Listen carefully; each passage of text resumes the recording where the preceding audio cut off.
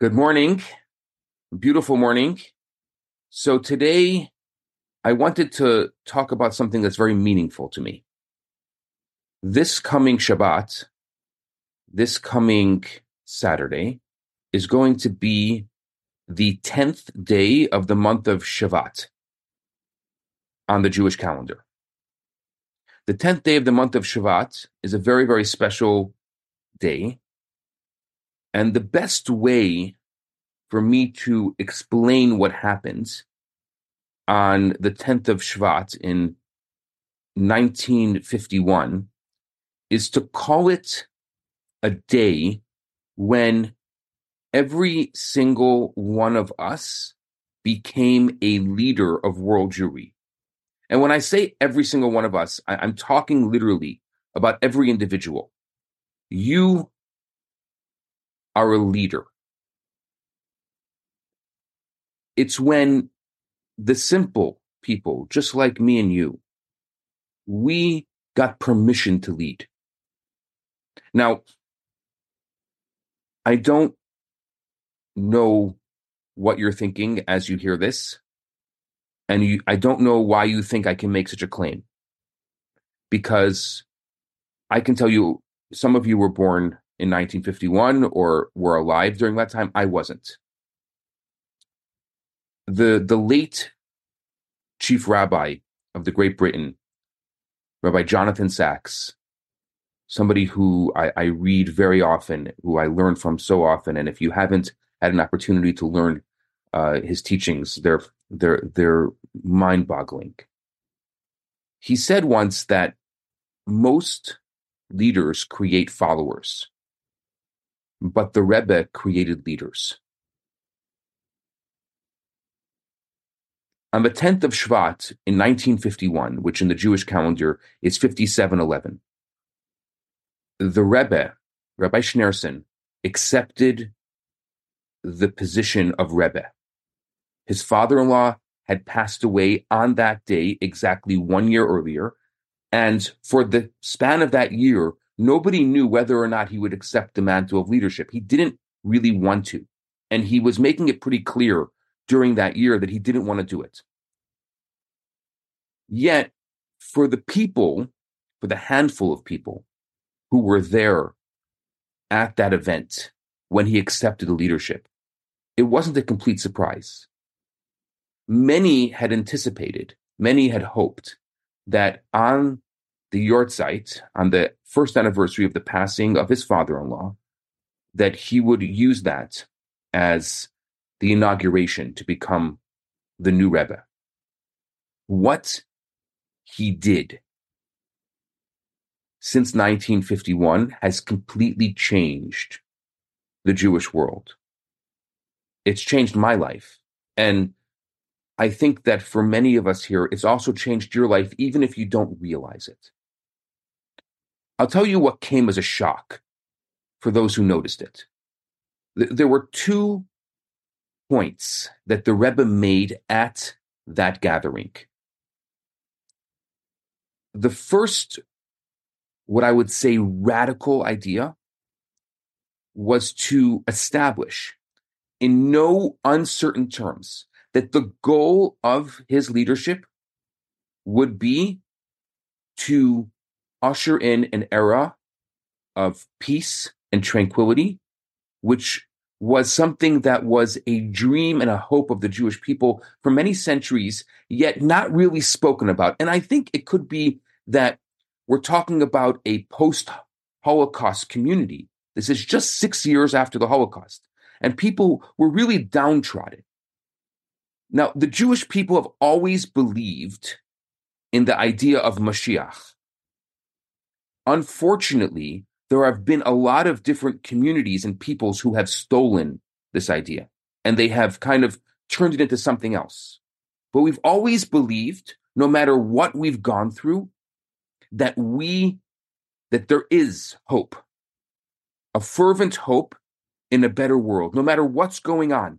And today, as we celebrate the first birthday of Kfir Bibas, who needs to come out of captivity now, today, when we experience so much hatred in the world, so many difficult moments in the world, we have always believed, even through the most complicated and difficult times in humanity, in the idea of Mashiach, which means this, that there is a possibility, not a possibility, there's a hope, there's an assurance that the world will become a better place.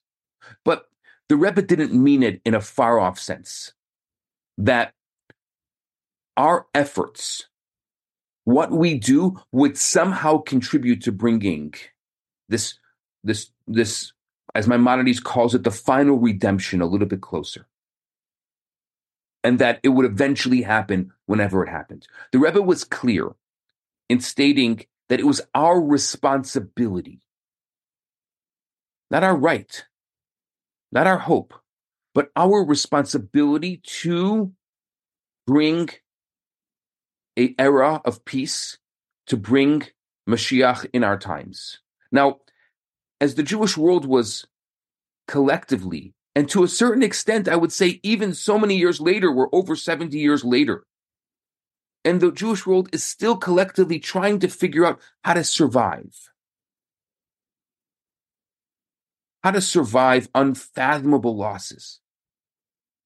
The Holocaust was just the beginning of it, but today we have so many other losses that we're trying to survive. And here comes the Rebbe talking about the loftiest possible goal that anyone could speak of. Something that the Jewish people have dreamt of for 2,000 years.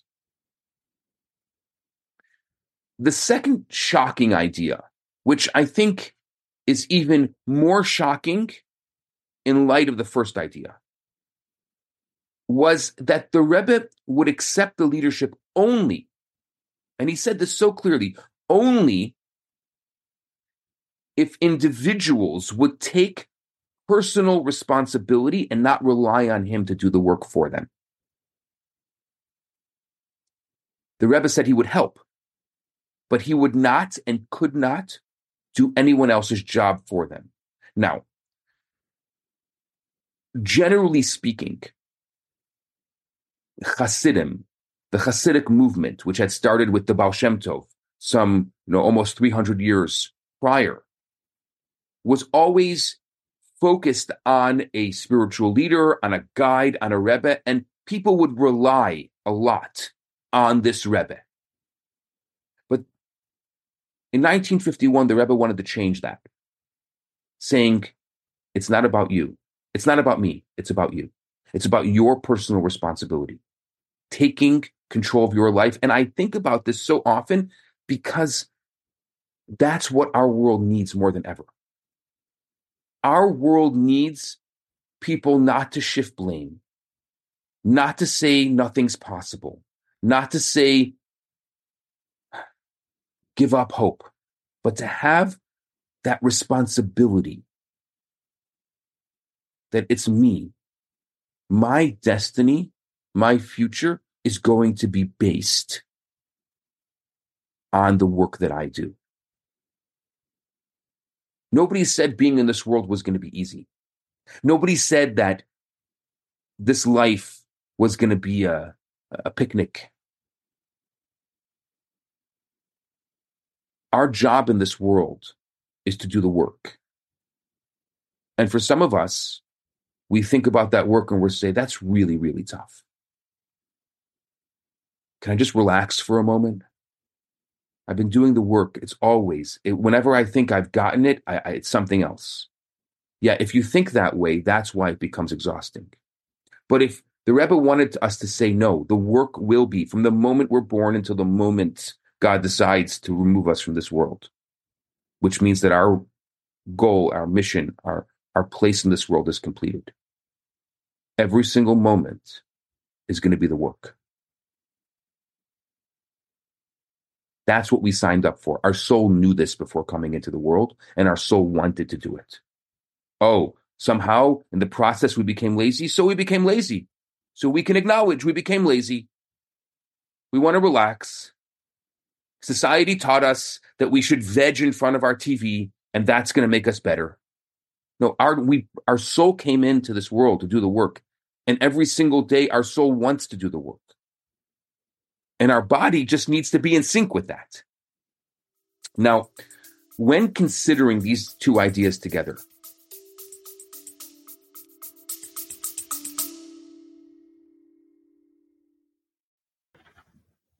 are you tired of swiping right on every dating app out there and still getting nowhere? Are you convinced that you'll forever be alone, surrounded by nothing but cats and empty takeout containers? Hi, I'm Eliza Ben Shalom, the host of the new show, Jewish Matchmaking, which you can find on Netflix. And I'm the love rabbi, Rabbi Yisrael Bernath, and we're inviting you to join us for Matchmaker. Each week, we'll answer one of your pressing relationship questions, from how to get over your ex to how to deal with your partner's annoying habits. So if you're ready to laugh, cry, or maybe even find love, then tune in to Matchmaker, and it's available now wherever you listen to your podcasts.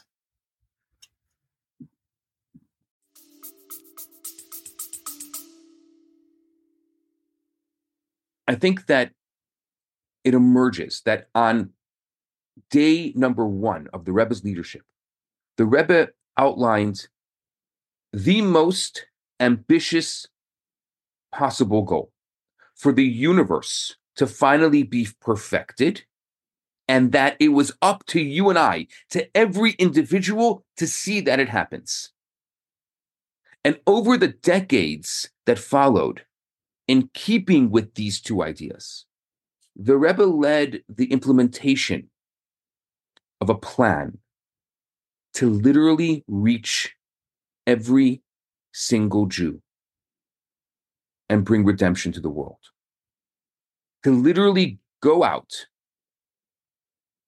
and find every individual, to search for them. And that's why you're going to find Chabad in today more places than Coca-Cola. Rabbi Jonathan Sachs said another statement about the Rebbe. He said, as Hitler hunted the Jews in hate, the Rebbe hunted the Jews in love. The Rebbe was able to do this by empowering individuals, both rabbis and rebbitzins, known as shluchim, and then countless others, just regular individuals, that if you know something, teach it. That your job, people would come to the Rebbe and say, but I'm not a teacher. I don't know this. The Rebbe said, if you know Aleph, teach Aleph, meaning the first letter of the Hebrew alphabet. If you don't know anything else but the first letter of the Hebrew alphabet, teach that letter. The Rebbe said that you're going to make excuses. You don't know enough. You're not a scholar. You're not great. Who am I to be able to teach? That's false humility. If you know something, then it's your job to make sure someone else knows it as well. And not in the missionary type, like, I want to tell you what you need to know. But because the world is asking for it. I am shocked every single day with the questions that come my way, noticing that we're looking for something. There's a quest to know the Aleph, if it's just an Aleph. And that means that the goal was that through individuals doing their job, the world will come into perfection. Now, in the past, each individual was something of, I would say, a private person. Everyone would take responsibility for their own family, and if they had strength left, maybe they would do a little community service. They would help the community. But only completely selfless and unique leaders would take the entire world's weight on their shoulders. I can tell you, as someone who grew up at the feet, so to speak, of the Rebbe, listening to the Rebbe's every word, I, every single day of my life, feel like I'm not doing enough. No matter what I do, it's not enough. Somehow the Rebbe instilled within me and many, many people, I'm not unique this way, that whatever we do, we have to do more. That's our job. And if you look at the world in general, in each era, there would be a figure of what the Zohar, what Kabbalah calls the extension of the Moses of each generation. Everyone else will just try to live their best life, perfecting the universe, making the world a better place, just wasn't on the average person's daily task list. But the Rebbe changed that. The Rebbe changed that completely. These were the conditions of his leadership. No longer could we be satisfied with simply living our best life. We had to think of the perfection of the universe. The Rebbe would stand, even as a man in his late 80s, early 90s, the Rebbe would stand for hours, an entire Sunday, distributing dollar bills for tzedakah. The Rebbe explained that the purpose of this was to deputize the recipient into a messenger, what he called a shaliach mitzvah, a messenger for a mitzvah. In other words, the Rebbe used every encounter as an opportunity to empower. The Rebbe said, if two people meet, then it should benefit a third. So I will give you $1 that you can give to someone else in need. The Rebbe would distribute thousands of dollars on a Sunday.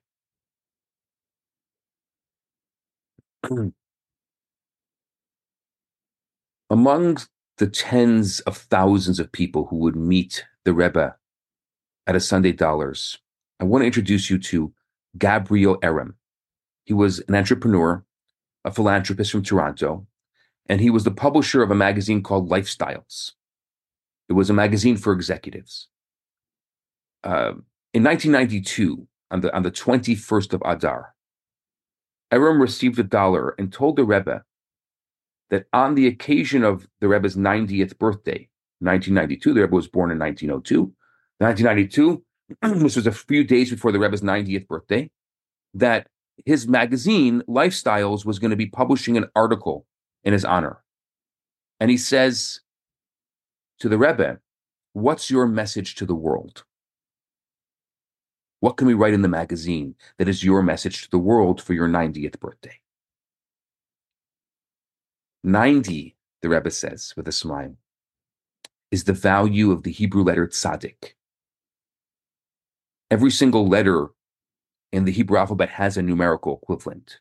So the Hebrew letter tzaddik, it has the numerical equivalent of 90, meaning that the word tzaddik, which is a truly righteous person, that's how it's defined, as a truly righteous person, which directly indicates that it is in the power of every individual to become a real tzaddik, to become righteous. The very next day, this was the 21st of Adar in 1992, the very next day, on the 22nd of Adar, the Rebbe suffered a stroke and would never speak publicly again. I think that in many ways, the Rebbe's words to Aram summarized the message that he had been saying since the beginning. Here, the publisher of Lifestyles magazine wanted to focus on the Rebbe's greatness, but the Rebbe turned it around and made it about the greatness of every single individual. The Rebbe took the idea of tzaddik, of righteous, and instead of being an elite status of a singular individual, made it about you and me. So who is the tzaddik? Who is righteous? We are. And that's what I mean when I say the Rebbe created leaders. The Rebbe made Rebbes. The word Rebbe in Hebrew is spelled Resh Bet Yud. It's actually an acronym for Rosh B'nai Yisrael, the head of the Jewish people. Every single one of us is a Rebbe. Every single one of us, this was really his message, has the ability to be a global leader. And the Rebbe said this before social media. The Rebbe said this before we had platforms to be able to spread global messages. Personal success and perfection of all creation are one thing. And when I think of what it means to be my personal best, it's inseparable from a vision of the world at its best. And that was the deal that the Rebbe made with us on this day. So this Shabbat, which is Yud Shvat, which is going to celebrate the anniversary of the Rebbe taking on this leadership and really changing the landscape of the Jewish world. When the Rebbe spoke that day in 1951, the Rebbe said that when someone takes on every business, so to speak, has to have a mission statement. So the Rebbe smiled and said, so what's my mission statement? The Rebbe said, love of God, love of Torah, and love of people. That's my mission statement. Love of God, love of Torah, and love of people. And then the Rebbe smiled and said, and they're all interchangeable, which means you would think that love of God would come first, then love of Torah, then love of people. No. It could be love of people, love of Torah, love of God, love of people, love of God, love of Torah. It could be all interchangeable, but they're all one. What I just like about that mission statement is that there's 3 loves in it. And that's what the world, I think, today needs more than ever. We have to see ourselves as ambassadors of good. We have to see ourselves not as an individual trying to navigate this world. When you're feeling down, when you're feeling depressed, when you're feeling like the world's coming at you at all directions, remember, that's why your soul came into this world. And for as long as you live in this world, until God decides that it's not your time anymore to be here, your job is to be a leader. You don't have to be a leader of the world. You have to be a leader of yourself and then a leader of another, and to spread a message of positivity, of good. Very often on my platform, people will ask me, there's so many, this thing's going on. You really need to use your platform to spread a particular message. Like what's going on in Israel right now. Why aren't you talking about it every single day on your platform? People are following you, listening to you. I said, yes, I don't stop thinking about it. It's very important. But my job every single day is to spread a message of positivity, to spread a message of goodness. Because I know that through that message, it's going to empower and bring hope and bring goodness and bring Mashiach, bring a sense of positivity to everything that we do. If I can help you start your day with a little bit extra positivity, then I think it's going to be much more powerful than me telling you what's going on in the world, which you can find out from a lot of other sources. You don't need me. But there's not a lot of sources, or not enough sources, that are giving us a message of positivity. And that is our job. Our job. It's not just my job.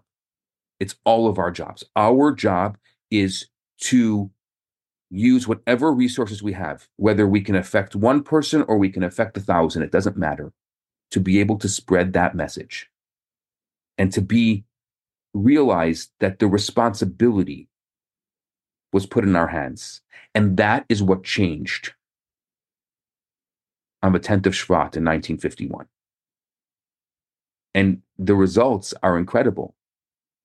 The Pew study just a few years ago on the Jewish community in the United States, I think the 2011 Pew study, if I remember correctly, this is just off the top of my head, said that 37% of the Jewish community had had some interaction with Chabad, with the Rebbe. Now, that's incredible. One of every 3 Jews in the United States. What's even more incredible is a 2001 Pew study,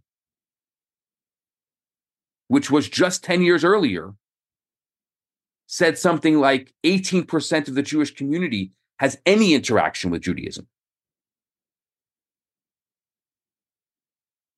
that is how I know that this is a message that resonates. One of the many examples.